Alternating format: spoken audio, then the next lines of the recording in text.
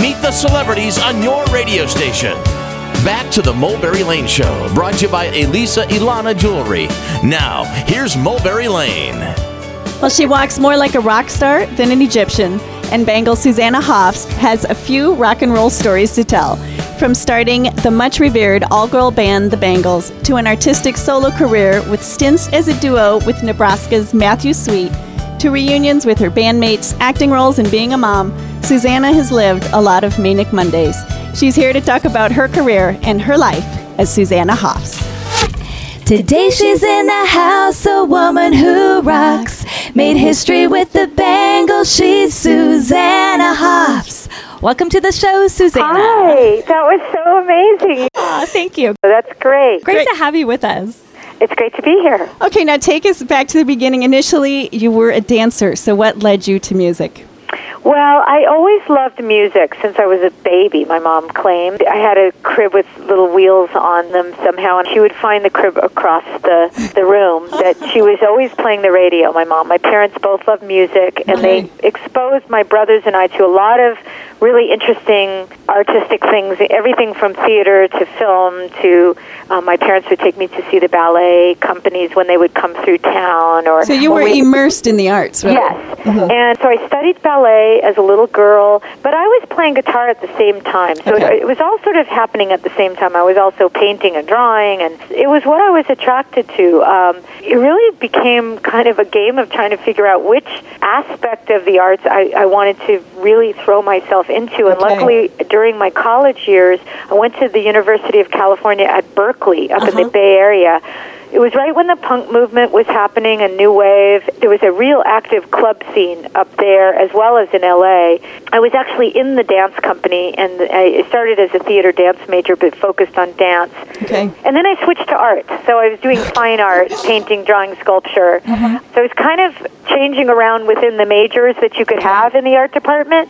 But I ended up graduating with the Bachelor of Arts, but with the focus on art, of all things. It didn't end up being music or dance or theater. It was in art. But basically, it was my chance to sort of explore all of them. And I do think going to see live music at that time, including Patti Smith and the Sex Pistols at the Winterland Ballroom at that incredible venue when it was still around, kind of sealed the deal for me. And I started to realize that if I could put together a band, it would be a way to express myself a little bit in all ways. Like it's theater, it's dance, it's music, it's visual, it's poetry, it's everything.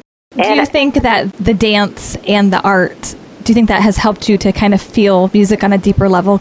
I think so. I mean, I think that for me, I just did a show at the Satellite, which is a really cool venue on the east side of town in L.A., and it was really, for me, an art event. I booked the show, and then I was like, I want to make a one-of-a-kind event. So I called Fred Armisen, I called Petra Hayden. Fortunately, I'm so lucky and grateful to them. They were available. They made themselves available. I mean, and we created a one-of-a-kind show, which we put on. And I'm still kind of walking. I'm on air right now, on a cloud, because it was so fun, and it was exactly what I dreamed of doing. It was exceeded my wildest expectations. But when I'm listening to music, I want to start dancing, and I do start breaking out the go-go dance moves. I mean, everything but the white go-go boots. You know, I don't know. There's just something about rock and roll music in particular, or just music in particular, that kind of excites us from top to bottom. You know, like it makes you want to tap your foot or dance or sing or move or almost connect. A primal reaction. So I think that the show is really, you know, the proof of that for me, and that's sort of the direction I want to go in. I look at every performance opportunity as a chance to tap into that. Susanna Hoffs from the Bangles, telling it to you on the Mulberry Lane Show. It sounds like you're not afraid to take risks. No, I think that this is something that I've been really thinking about a lot lately, is that I'm always so nervous and afraid. There was a period where I wasn't nervous before I would go on stage, but I'm back to being very, very nervous. But I keep doing it. It's like the things that scare you, there's something about the challenge of it. Or the adrenaline rush. The adrenaline and the fear factor a little bit, that you don't know if things are going to come together. You don't know if all the elements are going to work quite right. But the truth is, even if they don't, it's still a meaningful process. Okay. Yeah, and it gets you to the next step somehow. Yeah, and the thing that I try to remind myself is whoever's going to show up for, whether it's a Bengal show I'm doing, a solo show, a show with special guests, for the most part, people want to be there. They want to have a good time. They want to connect too. They want to hear the music. And they're not keeping score of, minute imperfections or even screw-ups that happen where, I've been known to just stop a song and say, I got to start over. And I used to feel horrible about that. But then somebody once said, no, when they go to shows and that happens, they sort of appreciate it as a really authentic moment that only happened there in that way. They got to witness it, and it showed the humanity, too. Exactly. Now, it sounds like, when you go back to, you weren't nervous, and then you were again. Now, after you've been in such a successful band, do the nerves come back because you have so much to live up to? Or expectations?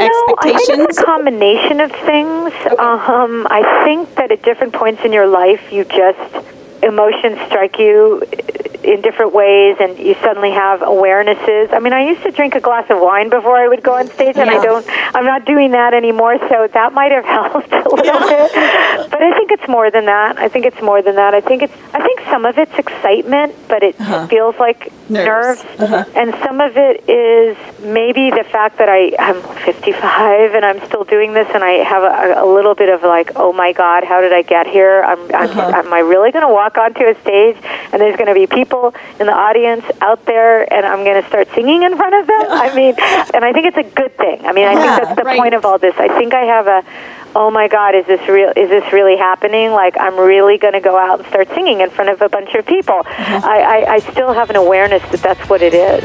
Okay.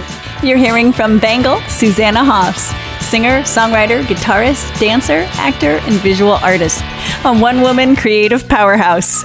Stay tuned for more from Susanna, some behind-the-scenes stories with Prince. Keep it here. It's the Mulberry Lane Show. Slide feet up the street, bend your back, shift your arm, then you pull it back.